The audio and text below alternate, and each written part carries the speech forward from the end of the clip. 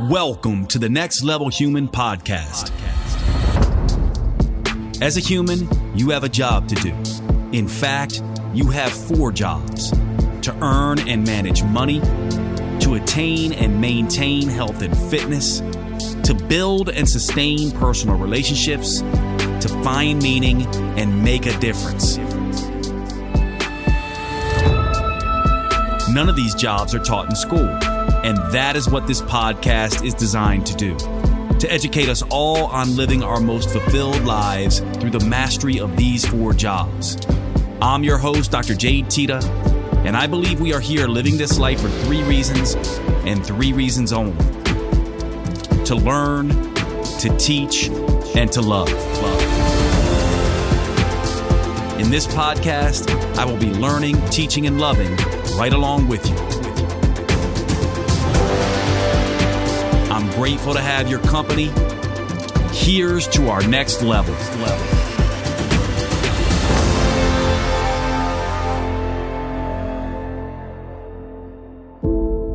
Welcome to the Next Level Human Show, everyone. I'm Dr. Jade Teta. Today's episode is going to be in the realm of what many people might call woo-woo, new age, spiritual, and specifically in the domain of manifestation.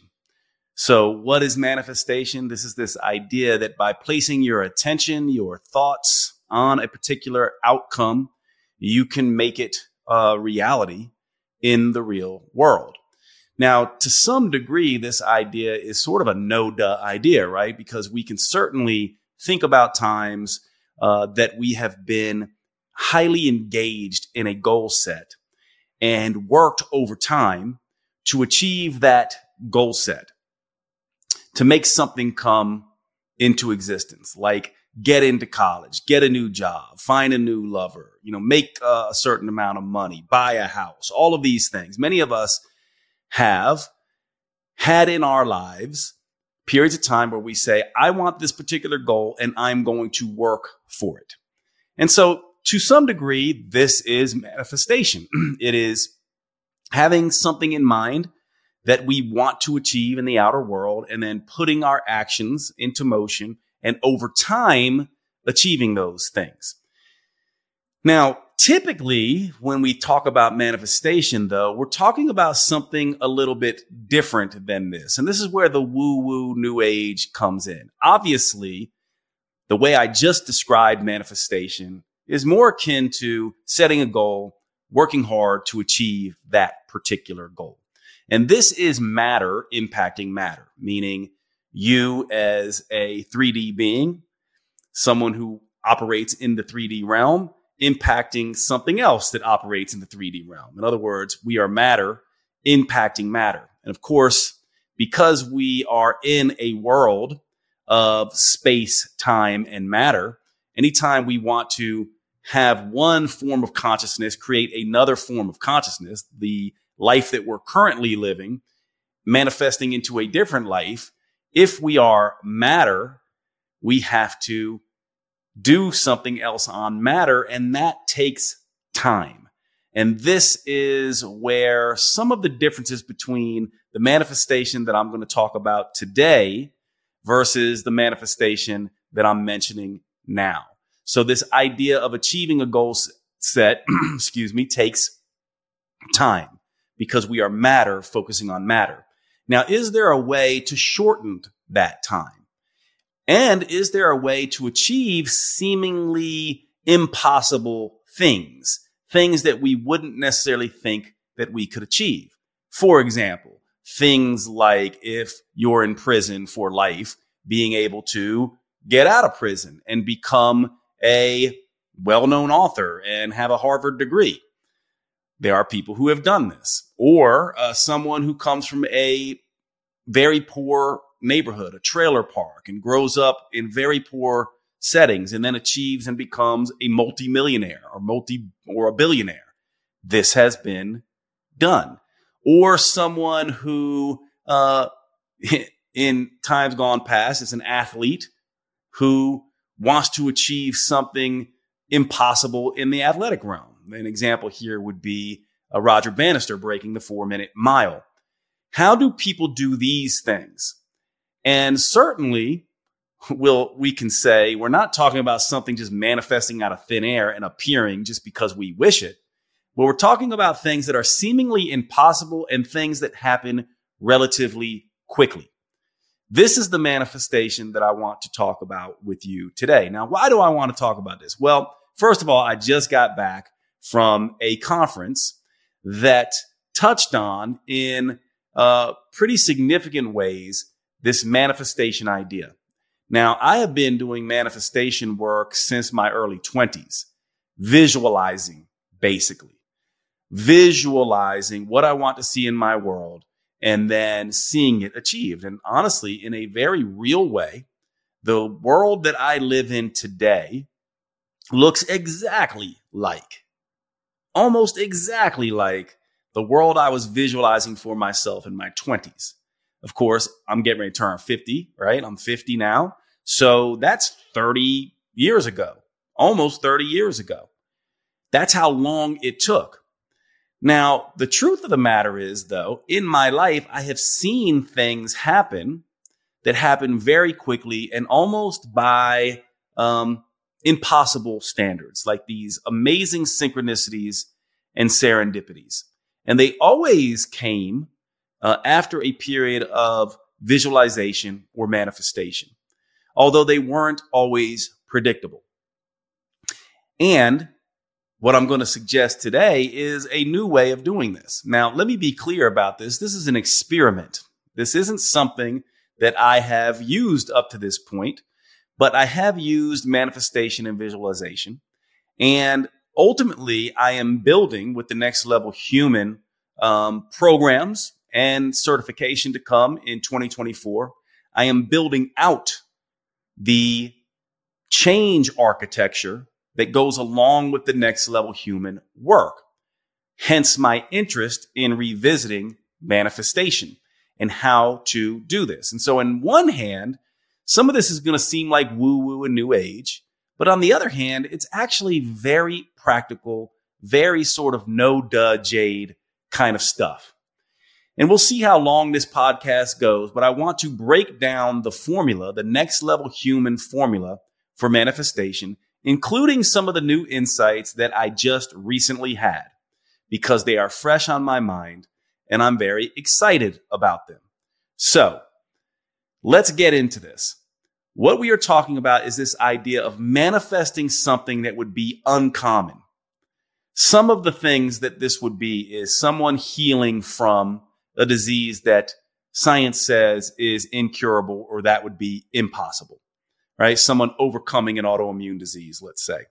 Someone going from, as I said before, a financial situation that is very difficult for them to a financial situation that is all of a sudden abundant beyond their imagination. Someone going from a personal relationship position, trying to find a romantic partner and struggling with that mightily throughout their lives, to all of a sudden having that. Someone who's struggling with purpose, someone who's struggling in any of the 4 jobs we talk about here at Next Level Human: finance, health, personal relationships, and personal development, which would include purpose and meaning. So how do we do this? Let's start with how I used to do this and used to think about this. The way I used to do this and used to think about this would be that I would sit down, and usually it would be laying down first thing in the morning and last thing at night as I was drifting off to sleep or coming out of sleep. And what I would do is I would imagine in my mind's eye, in a very visual way, a life that I was living that looked, tasted, felt the experiences of what I wanted, which was, I come from a lower middle class family, which was a very wealthy, well-to-do, abundant lifestyle, nice things, nice cars, nice house, comfort, creature comforts of life and things like that. Health and fitness oriented stuff, managing my health, building a muscular body. I was very much into bodybuilding and athletics when I was young, and a lot of my manifestation work came around that. around health and fitness, but specifically the look and feel of a physical body. And the life that I am living and have lived has largely tracked that process. However, as I've gotten older, what I have done is I've gotten away from those visualizations, and then I'd come back to them. Then I'd go away from them. Then I'd come back to them. And they didn't stay as a practice in the way that they did for probably a 3 to 5 year period in my early 20s doing this. You know, life catches up with you. We all know how that is. And it becomes sort of like, this stuff doesn't work. It's just, it takes a long time. You just got to work hard, which, by the way, I always have worked hard. So there was definitely something to this visualization. I think what it was doing for me is it was planting a seed, acting as a compass in my life, essentially saying, this is what things look like. This is what you want things to look like. And then what happened was when I went out and lived my life, from the degrees that I got to the jobs that I took to the businesses that I started, everything was tracking to that particular compass. So a vision and intention is important. However, one of the things that I realized that I have done is I have made visualization and the vision process the crux of what I thought manifestation was. And over the last couple years, I have realized and started to develop a formula that is much better than this, that I'll get into in just a minute. And of course, the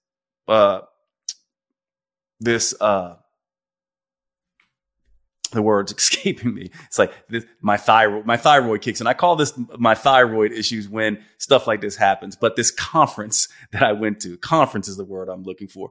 This conference that I went to got me sort of focusing back on this work and actually helped me find some missing pieces. Things that I know I had experienced in the past, but I did not realize how powerful they might be.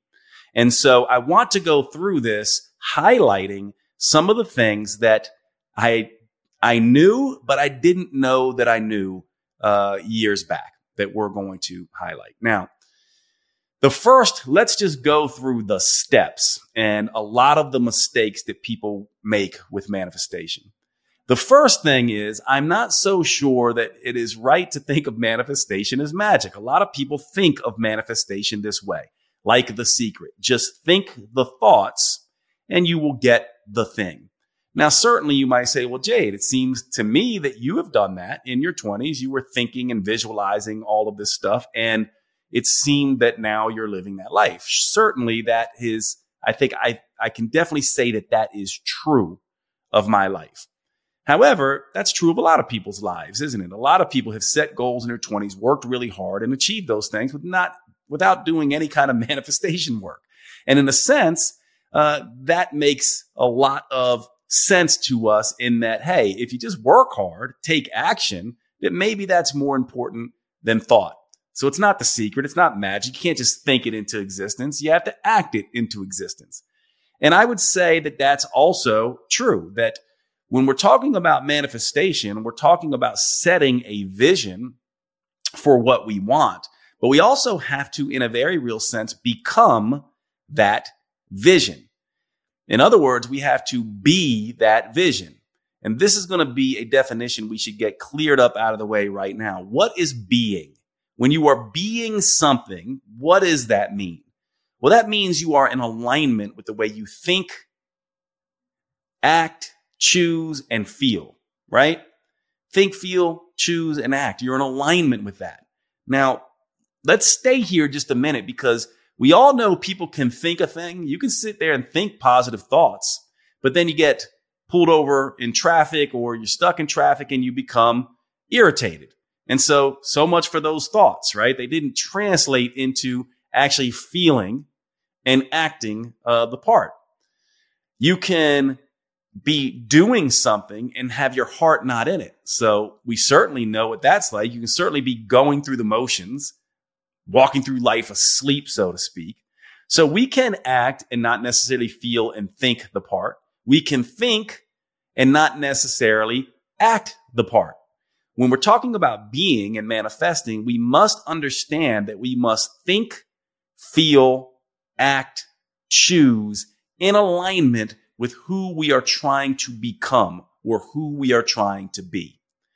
And this brings me to the first step that is absolutely critical that I cover and we deal with in my journey events.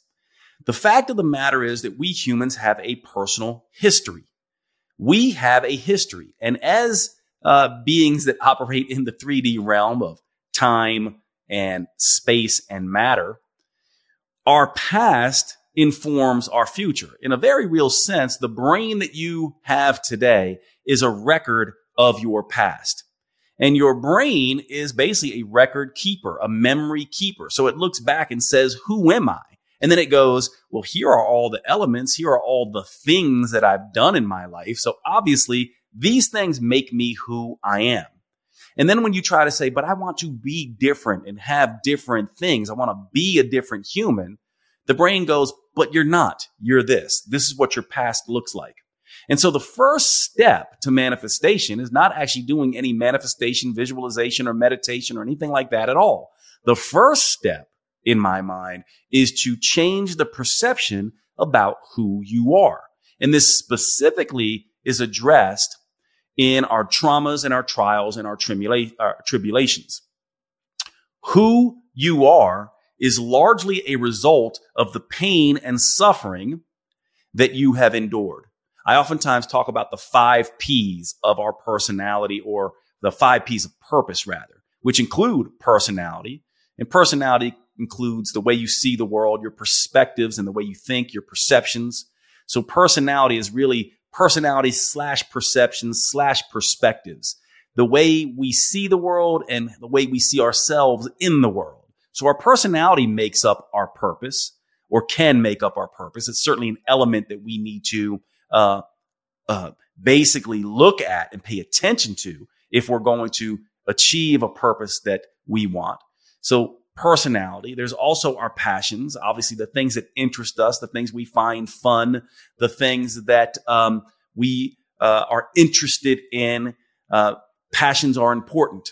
These are the things we're drawn to, so to speak. Of course, our superpowers, we have talents, that things that we're really good at that are part of who we are. We have people who helped us, people who hurt us, people who influenced us, mentors, friends, family, sometimes the villains in our lives, the people who have hurt us. And of course, then there's our pain. So we have our personality, our passions, our superpowers, our people, and our pain. And these 5 P's make up elements of who we are. And they make up almost like puzzle pieces that we can put together in unique ways to create a particular outcome. And so this is what the brain is kind of looking at. And specifically our pain, though, keeps us stuck in particular patterns and doesn't allow us to create a purpose oftentimes because we don't get beyond the pain. Now, I often talk about pain as being a path to purpose, or suffering being a source of meaning, or our hurt as being a way to help. But in order for that to happen, we have to transcend those. We have to leave those wounds behind, in a sense. And probably a better way to say it is we need to integrate those wounds. We need to make them part of who we are on a positive level, not part of who we are on a negative level. We can't be living in victim mode because of our past hurts. We have to let that stuff go. Now, briefly, I want to talk just a minute about what happens when we get hurt. Well, there's 3 paths that we can go down. The first path is the villain path. All of us are familiar with this. Hurt people who hurt people.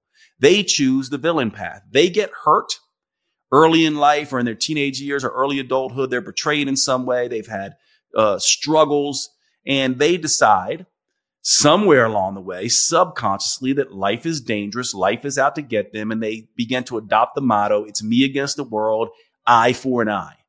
And they become the villains. They become the assholes. These are the base level humans. Now, we all have some of this in us, but there are people who obviously choose the villain path. So they get hurt, they have pain, they choose the villain path. And once you go down that villain path, I'm going to make the argument that unless you release that, You have decided that you are entrenched. You can't manifest anything because you're already manifesting something. That's the villain. You've convinced yourself through perception and perspective that life is dangerous, that life is out to get you. And you're going to have to break through that belief set before you can begin to create a different belief set. Doesn't that make sense to you? So you can't remain the villain and then have these great things in your life, because the villain is who you are attached to. And that villain needs to be let go. That pain needs to be integrated in a different way. So that's one path you can go down. Another path you can go down is the victim path. The victim path is the blaming, complaining, whimpering, whining, distracting, denying, basically also seeing life as dangerous, bad, fearful. People are out to get you, you're going to hurt. But instead of hurting people, you wear it as a badge of honor. You basically say, this happened to me, therefore the world needs to bow at the altar of my pain. Now, very quickly, because I know many of you are being triggered by this, and I would be too, unless we put a caveat in. The fact of the matter is, whenever we humans are hurt, everyone must be a victim for a time. It's part of the healing process. You can't heal unless you go through a victim state. For example, if you cut your finger, the victim state is the part of you that stops, feels it, grabs your thumb, and then looks at it, and then spends time attending to it, bandaging it, going, getting stitches, putting ointment on it, waiting for it to heal. That is the victim part. However, it would be silly for us to then go, I'm a person with my thumb cut. I don't cut vegetables anymore. I don't even go near knives because they hurt me. Wouldn't that be absolutely silly? But isn't that what we do with mental emotional wounds? So yes, we need to be a victim for a time, but anyone who lives in victim is now making a choice. And this is very, very, very, very, very, very, very, very, how many times can I say very difficult for some people? In fact, our culture is a culture that some people would make the argument that celebrates this victim, this idea of staying and living in victim. And what I'm suggesting is that at some point, if you want to manifest a life that is going to be something that is magical for you, that is going to change the existence, change your way of being, you must choose at some point to give up being the victim.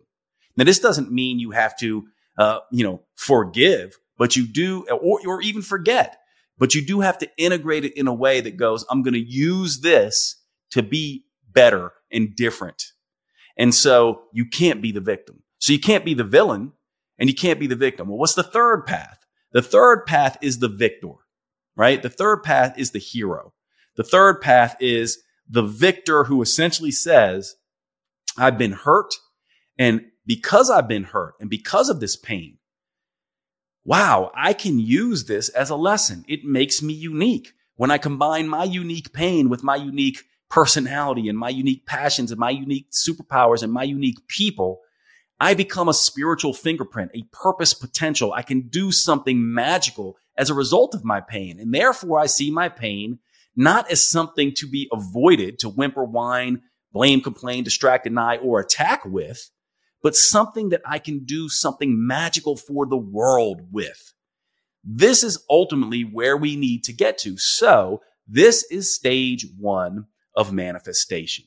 This is the first piece of the puzzle. We must integrate our old wounds. We must give up the villain and give up the victim and become more of the victor. We need to clear these old wounds and these old habits in the brain so that the brain is freed of energy and liberated from energy so that it can create something else. This is stage one. Now, this work, if you've never done this work, I do this in my journey events. If you're interested in those journey events, you can go to jadetita.com/journey. And you can see what we do at these journey events. The journey events are all about clearing this old pain, integrating this old pain in a way that pushes you towards your purpose. And to me, this is the first stage. So why do so many people fail at manifestation? They fail at manifestation because they fail to clear the old habitual patterns that arose from their wounds. They refuse to let go of the villain or the victim.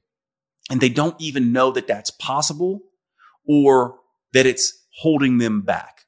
So that is stage one. You must free the energetics in the brain by giving up the villain and victim. And then now you're at a place where you are fresh, that you can actually be different. Because think about it. If you are used to blaming, complaining, whimpering, whining, distracting and denying and attacking and seeing the world as out to get you, how can you be in alignment of thinking, feeling, choosing, and acting in new ways when all your brain patterns, all your brain, we have this saying, Hebb's law, neurons that fire together, wire together. When you think a particular thought over and over again, when you feel a particular way over and over again, when you act a particular way over and over again, when you make the same choices again and again, then all these neurons in your brain fire in the same way and they wire in the same way. And they literally create these networks of personality that make you entrenched. So then when you try to go and change your habits, right, the brain goes, no, thanks, we do it this way. And one thing to know about habits, by the way, when you're manifesting, habits, the brain uses habits as shortcuts. And guess what makes us fall back on habits when we are stressed? Whenever we get into stressful situations, the brain just goes right back to its habitual ways of thinking. And so what we need to do is to begin to prune, to release, to ease the tension in these brain neurons that fire together and wire together so that we can create a new personality, a new way of being, a new way of thinking, feeling, choosing, and acting. And this is the beginning, is when we give up the villain and the victim, when we begin to integrate our pain in a way that is like the victor, that essentially says the hero. What is a hero, by the way? A hero is simply someone who's hurt, who chooses to help people. Someone who's hurt, who chooses to grow from it, right? Someone who's hurt, who chooses to create something of value with it. That's all a hero is. That's all the victor is. And that is a choice. And it begins with simply deciding, I will no longer be the villain. I will no longer be the victim. And then, of course, you have to go out in the world and be it. And this is what we're going to talk about with the manifestation elements. Okay, so that is stage one. Now, stage two of manifestation is the part where you have to begin to think about it this way. You don't necessarily know if you're trying to create mega wealth, for example, mega abundance. Certainly when I was a lower middle class kid, I didn't know what it felt like to have abundant wealth. I didn't know what it felt like to live in $1 million home. I didn't know what it felt like to drive a, $100,000 car. I didn't know what it felt like to be able to be generous with my friends and family. I didn't know what it felt like to leave $100 tip for somebody. I didn't know any of that. And part of the victim mentality I had around money, by the way, is that my perception and perspective was that rich people were greedy. They were these greedy people who just wanted to take advantage of other people. Now think about that. If that's the brain state that I was firing and wiring together as a kid, why would I want money in abundance when my brain is convinced that that just makes me greedy and I don't want to be that? So you see, I had to clear that old victim mentality around money so that I could become the victor with money. So how did I do that? I began to see and look for rich people who were wealthy, who also were generous. And every time that I had any money, I started to be generous with it. I started to see money as not something that I lacked, but money was something that I could give with and be generous with. And that was the first step for me to release some of the old attachments to money. I stopped budgeting. I stopped being greedy with money. I stopped feeling like I was in lack with money, and I started to feel in abundance with money. I started to think, feel, choose, and act as if money was abundant around me. I started to do that and act that part even before I had money. You can even go back to some of my oldest friends, but from the time I was in college doing this work, that I was incredibly generous. I bartended. I would make, $300 in a night sometimes. And then we would go out and I would pick up the tab at the Waffle House 4 a.m. for 10 bartenders and stuff.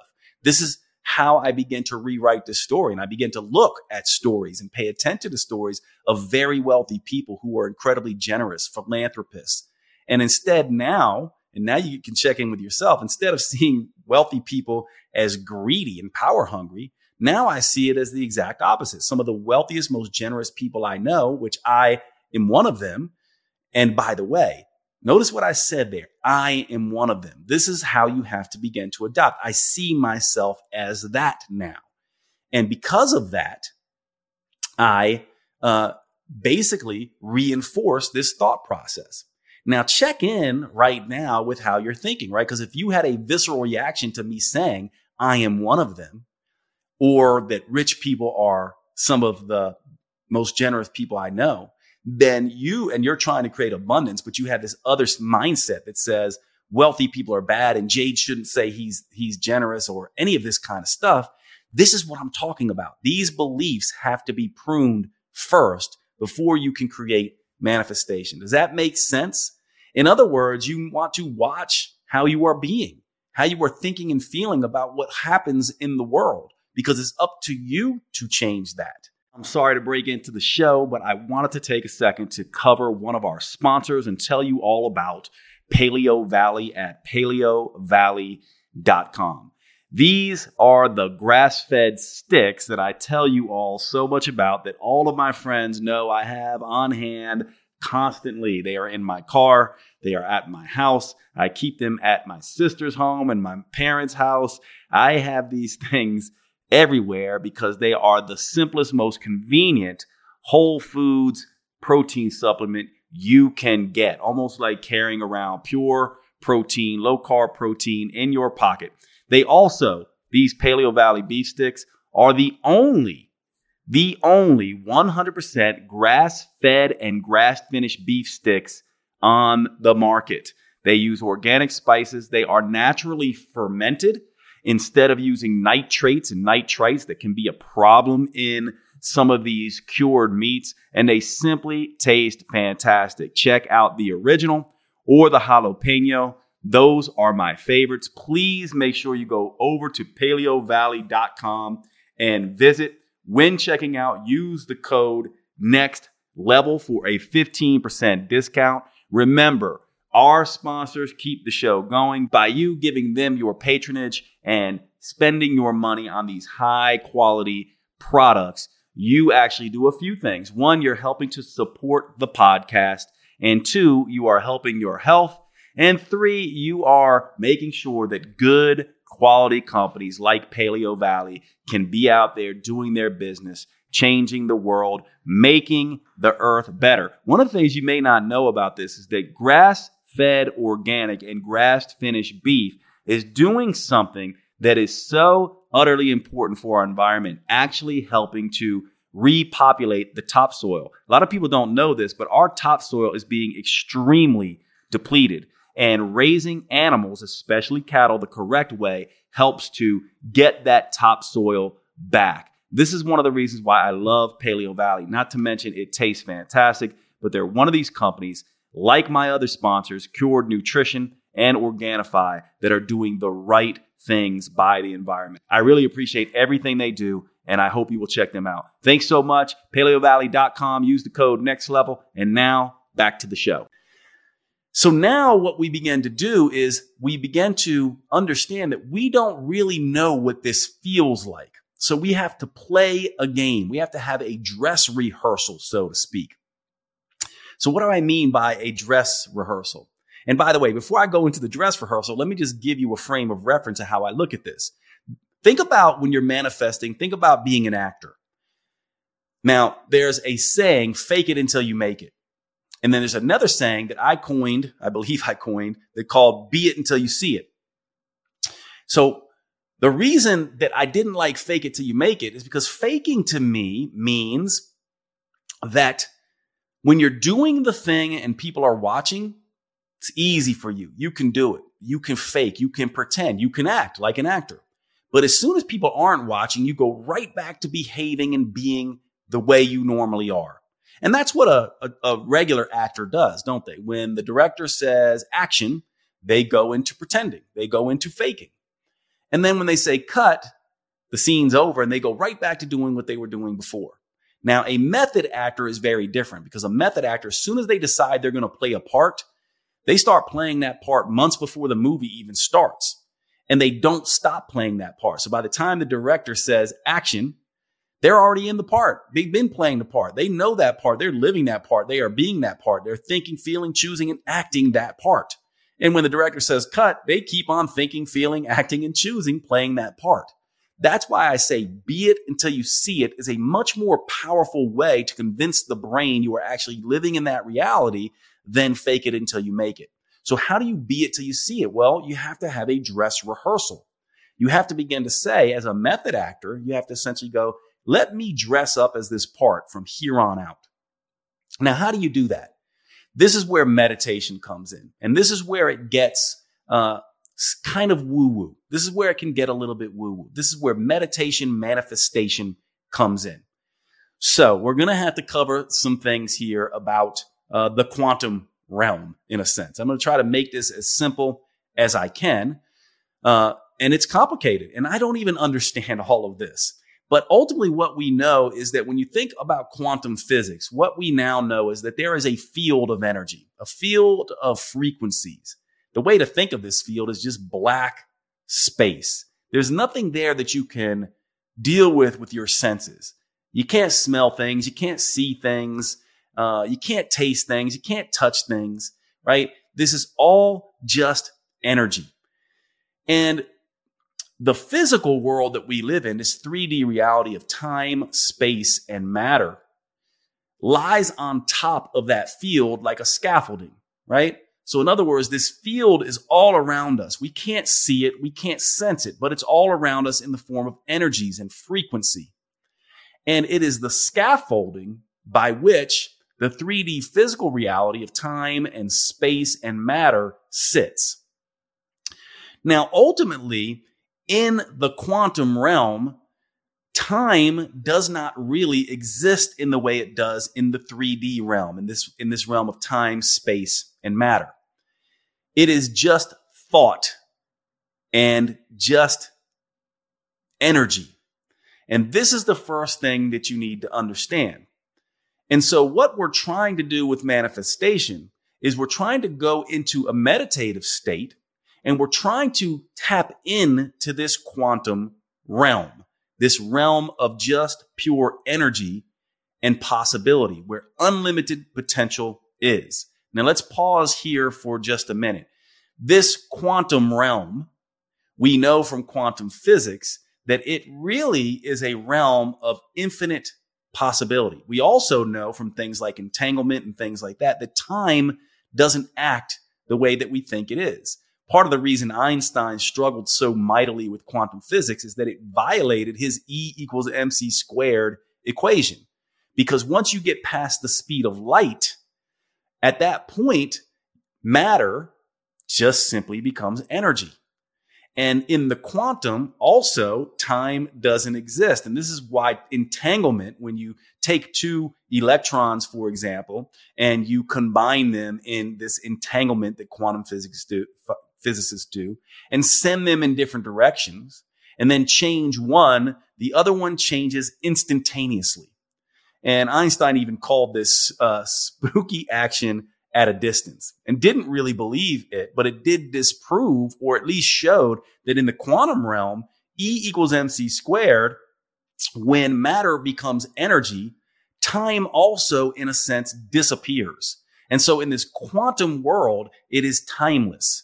It is simply energetic signatures. And this is the realm that we want to pass into. And by the way, you kind of know what this realm is. It's that realm, you're kind of tapping into it when you're in that realm where you're halfway between sleep and awake, where really images and all kinds of possibilities can form. Think about your dreams. You can pretty much make any bizarre dream happen. It's infinite in the abilities. You can have be having a dream or imagery around your body with the head of a cow, and you're actually, your brother instead of you, and you're talking to a tree, and all kinds of bizarre things can happen. And that's because there are infinite sort of possibilities, in a sense, in the quantum realm. They're just signatures. And these signatures, these energetic signatures or thoughts as energy, can be combined in all kinds of different ways. And so people like Carl Jung talked about this idea of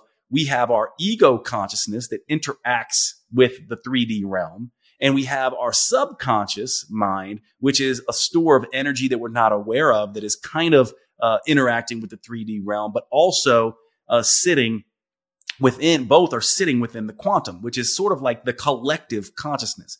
You can call it God consciousness. You can call it source consciousness. You can call it potential. You can call it whatever you want, but you can think of our consciousness, ego conscious and subconscious, as like an iceberg.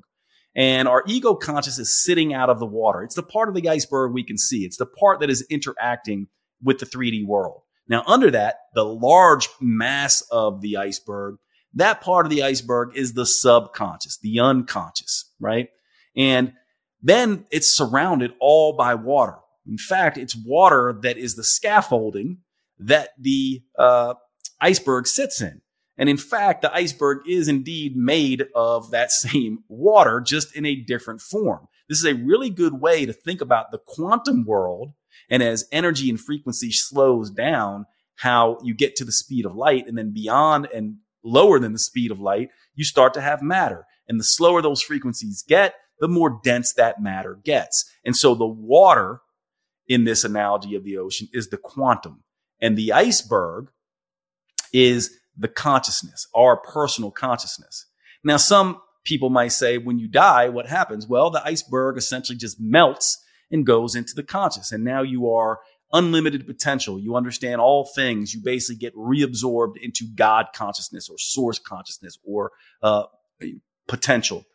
The point that I'm trying to make is that when you get into this quantum realm, you basically have to become something apart from your senses, apart from your ego. You have to dissolve your sense of identity, in a sense. And in a very real way, when you're trying to manifest a new reality for yourself, especially become a new person, you have to kill your old identity. So if in meditation, you can become nobody, right? Which the yogis talk about, that you lose your identity. And when you lose your identity, of course, you can't sense anything. You can't taste, you can't touch, you can't hear, you can't see anything. But you lose yourself, and you essentially become in contact with this invisible quantum realm. Now, if you've never meditated, you may not know what this feels like. But what it feels like is, it feels like when you're in this place, you have no awareness really of who you are. It almost feels like everything around you, all the matter, disappears. Some people call it the void. It's like you're just sitting in blackness, and it's very difficult to even relate to your body. And even when you do relate to your body, you kind of say to yourself, oh yes, I'm here, but I'm also there, and I'm everywhere. You feel like you are everywhere. So yes, you feel like in your body, but you feel like you're everywhere. Now, those of you who have done psychedelics know exactly what I'm talking about. Some people would argue that psychedelics put you into this quantum place as well, where it's just about frequency. So when you are manifesting, you go into this meditative place. Now, this is what's really hard, because people who meditate have a hard time of getting out of their thought. They have a hard time thinking about time, which is in the 3D. They have a hard time losing their identity, which is in the 3D. They have a hard time not thinking about people, places, and things inside this meditation. But when you do that, you never actually can escape the 3D realm and get into the quantum, because the quantum doesn't deal with thinking about other people and matter and space and time. So you have to get clear of, you can't worry about how long am I going to be doing this meditation? And you can't be thinking about, your past lover, or how much money you have or don't have, or the thing you want. You can't be thinking about things in that way. And this is the first major mistake with meditation manifestation and this dress rehearsal, because what a lot of people will do, and I did this for a very long time, is they will just visualize. They will just visualize what they want. But you can't use a 3D sense and create something from the quantum, which has all possibilities, a different possibility than what you're currently living, when you're trying to influence something that doesn't work in the realm of the 3D. Does this make sense? In other words, you can't be visualizing and trying to force the quantum to do what you want, which is essentially to say you cannot think a thing into existence or visualize a thing into existence in this way. You first have to become in communion with the quantum realm. And when you do this, and many, many, many traditions have done this, anyone who's had any deep meditation knows what this feels like, and it takes practice. But once you find this deep meditation, you will find that you can drift into a place of just pure awareness, where you are just aware of everything. It's almost like you become the watcher behind your eyes. Sometimes, if you know what these Russian nesting dolls, my sister-in-law is Russian and Ukrainian.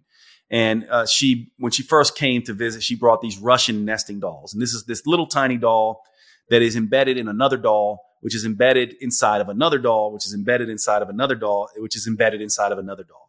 If you've ever gotten Christmas presents where someone puts a tiny little box that is then wrapped in another box, which is then wrapped in another box, which is wrapped in a bigger box, etc., and you have to keep unwrapping boxes, this is partly what this is like. When you get into the quantum, what it feels like is that your body and your mind and your ego is nested inside a watcher, an observer. And this observer doesn't relate to you as if it is you. It relates to you as if it is just watching everything, you and everyone else in the whole world. And when you get into that state of the observer and just pure awareness, this is when you are in the the quantum realm. This is what many people call the void. You may even notice that you have no sense of anything around you or anybody else around you. You have no real sense of self. You're just aware in many, many different ways. Once you get to this place, and notice there's no visualization going on here. It's just basically pure relaxation. And I'll give you a couple hints here. For me, when I do this, I start out by whenever I have a thought about a thing or something in the 3D realm, and I worry about time or I worry about a person or, anything like that. What I do is I just simply say to myself, that's interesting that Jade is having that thought.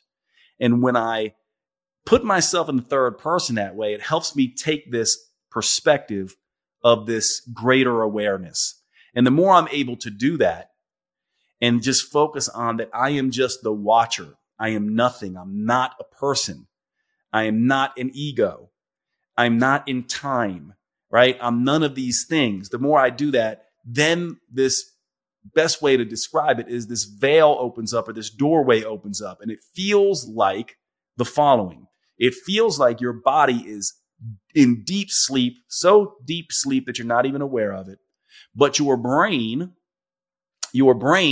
is also kind of sleeping, but this awareness, this ghost in the shell kind of thing, the ghost in the brain kind of comes out and starts watching everything. That's when you know you're there. Now, at this point, rather than trying to visualize anything, which would pull you right back into the 3D realm, at this point, you will have wanted to set an intention before you even got in to the meditation. So prior to the meditation even starting, you would have thought about, for example, abundance. And rather than thinking like something visual, where, money, instead think about abundance or the feeling that comes around that, freedom.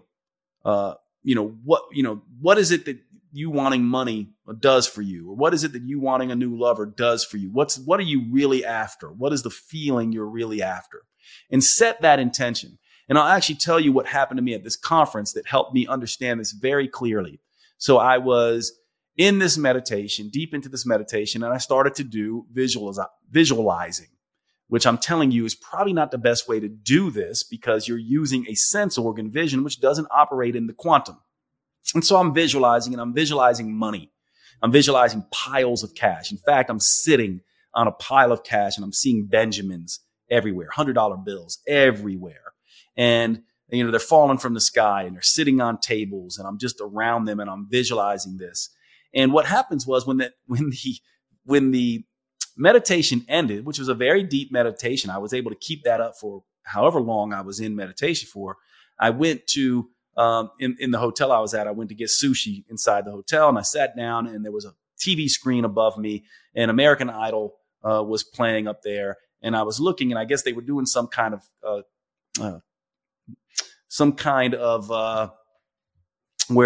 contest. Some kind of contest. That's my thyroid again. I swear. Sometimes it's what my thyroid does. I can't find the words I'm trying to say. But anyway, they're having some kind of contest, and the imagery of the contest is exactly what I had just visualized in my meditation. Money falling from the sky, people sitting on money, money on tables, money in cars, money everywhere, Benjamins. And it was all $100 bills. And in that moment, I was like, oh my gosh, it's almost as if I created this imagery in the 3D world. I was just imagining seeing money, and now I'm seeing tons of money. But that's when it hit me that when I've done this right in my life, it's not a vision in that way. And so in a sense, it was almost like source consciousness essentially saying to me, okay, Jade, you wanted to see money here. Here's money. Look at all of it. It's on TV, right? There it is. What I realized in that moment is that ultimately what you want to do is set the intention first. And then when you get into your meditation and enter into this void, well, the void is just energy, and thought is energy. You don't want a vision, but you can have a thought. And if the thought is abundance, then what you do is you just send out that thought, abundance. You just think that thought, abundance. Now, if you set the intention ahead of time, then guess what happened? That thought will be right there for you. You'll go into the meditation with your thought. And as soon as you enter into this void, this place of, sort of nothingness and ego detachment, now what you will have is you will have a thought of abundance.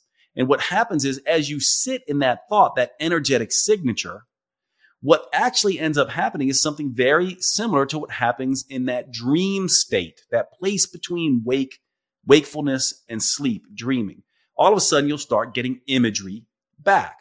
So what imagery did I get back? I got back this imagery of this beautiful apple tree that when I picked an apple off of the tree, there was another apple immediately there, right where I picked it.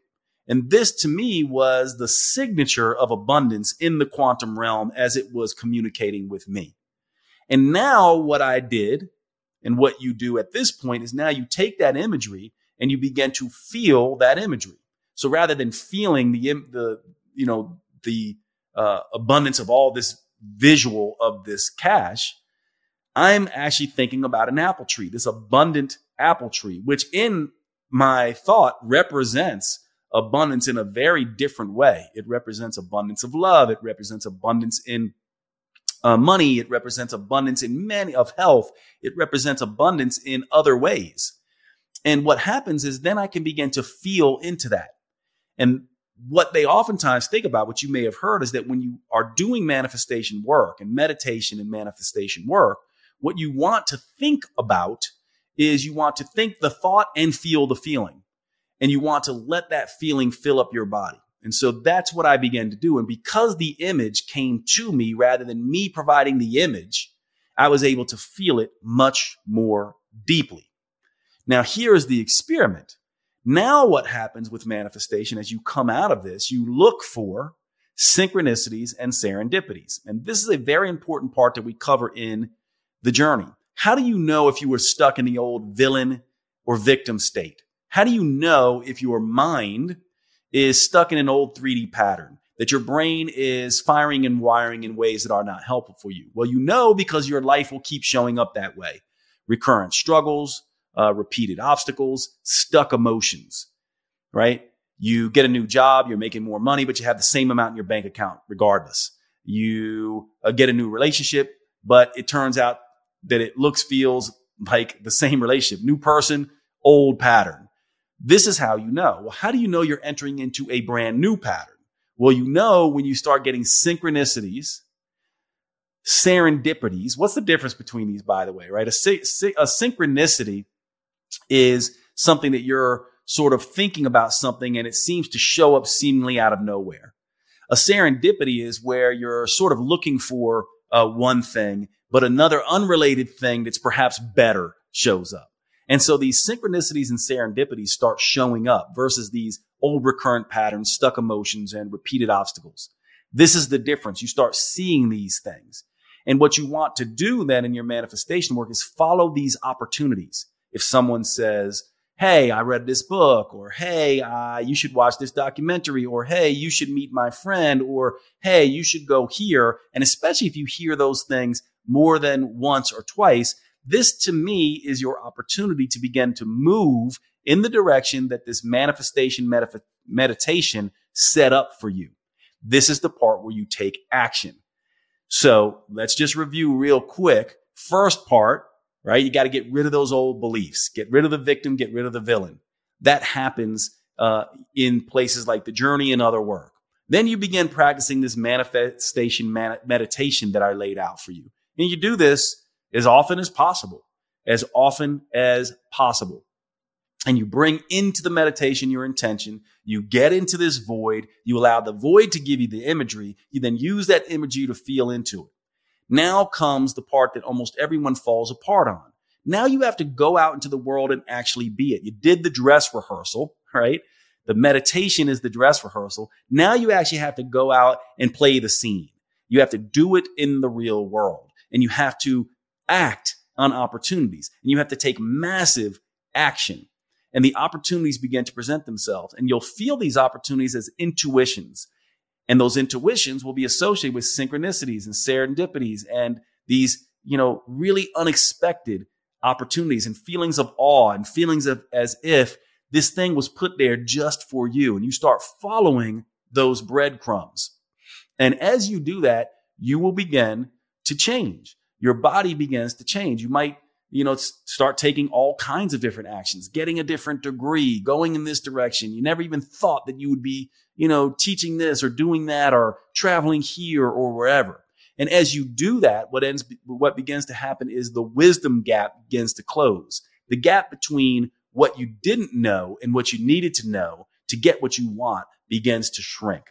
And this is where you then begin to live as if and live your way into the answer or live your way into this new experience. And this is how manifestation works. To me, this is the formula. Part one, you got to clear and integrate the old pain that keeps you back, because otherwise you'll be like going down the highway with one foot on the gas and one foot on the brake. You also have to practice this dress rehearsal so you know what it feels like. So you know what these possibilities feel like. This is where the meditation comes in, this thought and feeling. Here's what the thought is. Here's what it will feel like. And then you have to, most importantly, take action. You must be it until you see it. And part of being it until you see it is carrying this feeling that you generated inside that meditation out into the real world. And in a very real sense, what is happening in this interaction, in this communion with the quantum world, is you are essentially setting up a frequency so that you can recognize that frequency in the 3D world. And then you will be pulled in that direction. And this, in some ways, you might say this sounds like woo-woo. In other ways, you might be like, no, duh, right? It's like the law of recognition that I oftentimes talk about. It's basically if I decide I'm going to get a new car and I want it to be a red Tesla, I may not even have noticed Teslas before, but all of a sudden a bunch of Teslas start showing up and a surprising amount of them are red. And then I even notice, oh my gosh, my neighbor has a red Tesla. That's partly what is happening here. It's not necessarily that you brought this into existence, although some people might believe that. It's just more that now you're recognizing all the opportunities. You're recognizing the energetic signatures. Remember, the quantum is the scaffolding that the 3D world sits on top of. And so all you're doing is recognizing these energetic signatures and following them like breadcrumbs. And then the world begins to change.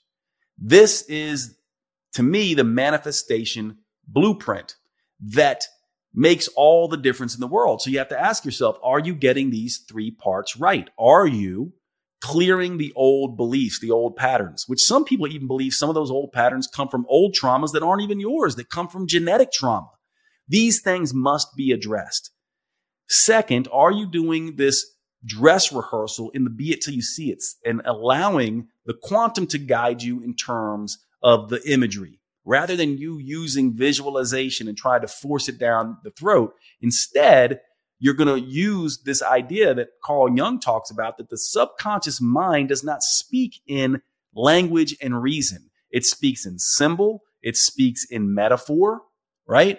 That's when it speaks in energy, thought with feeling.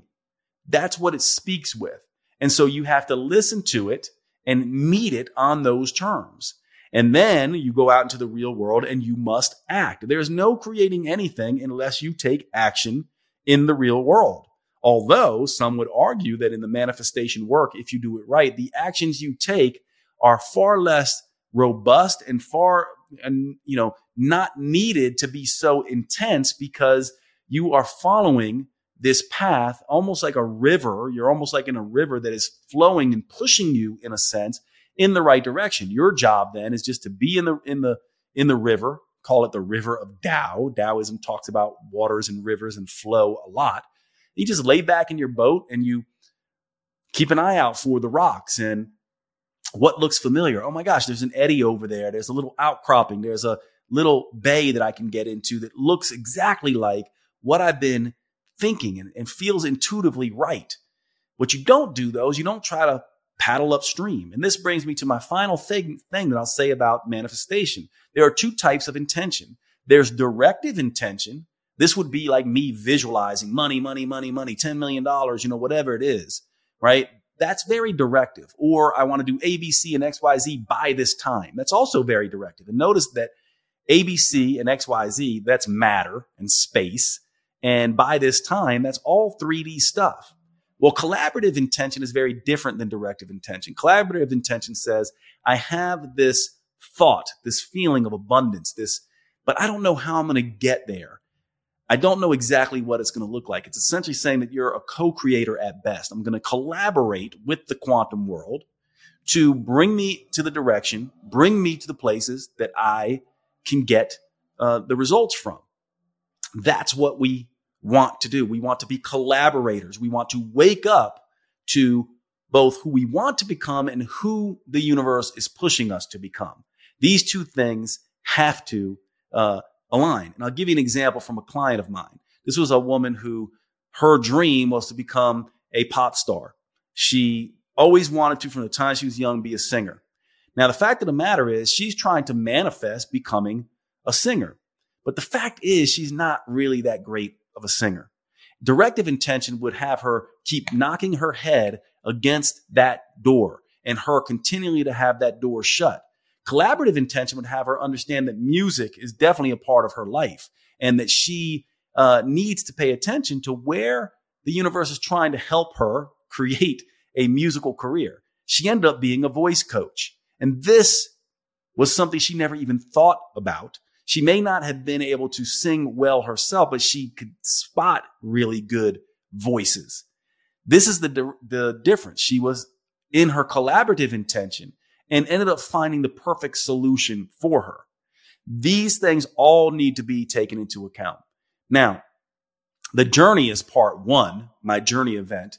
My awakening event is this part two, where we begin to really play with this manifestation meditation, even using psychedelics to help us with this as we begin to make the full hero's journey to our victor selves.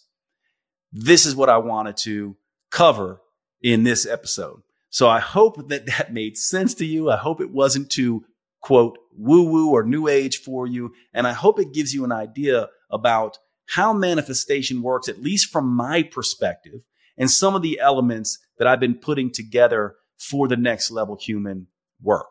Thanks so much for hanging out on the podcast, and I will see you at the next episode. You have been listening to the Next Level Human podcast with Dr. Jade Teta. If you enjoyed this episode, please make sure you subscribe and consider leaving a review. You make the biggest difference when you pass on your lessons and inspire others. That's why reviews like this are so powerful. Your words may be the only ones that resonate for someone else. Please remember the information in this podcast is for educational purposes only. Always consult your personal physician or therapist before making any lifestyle changes.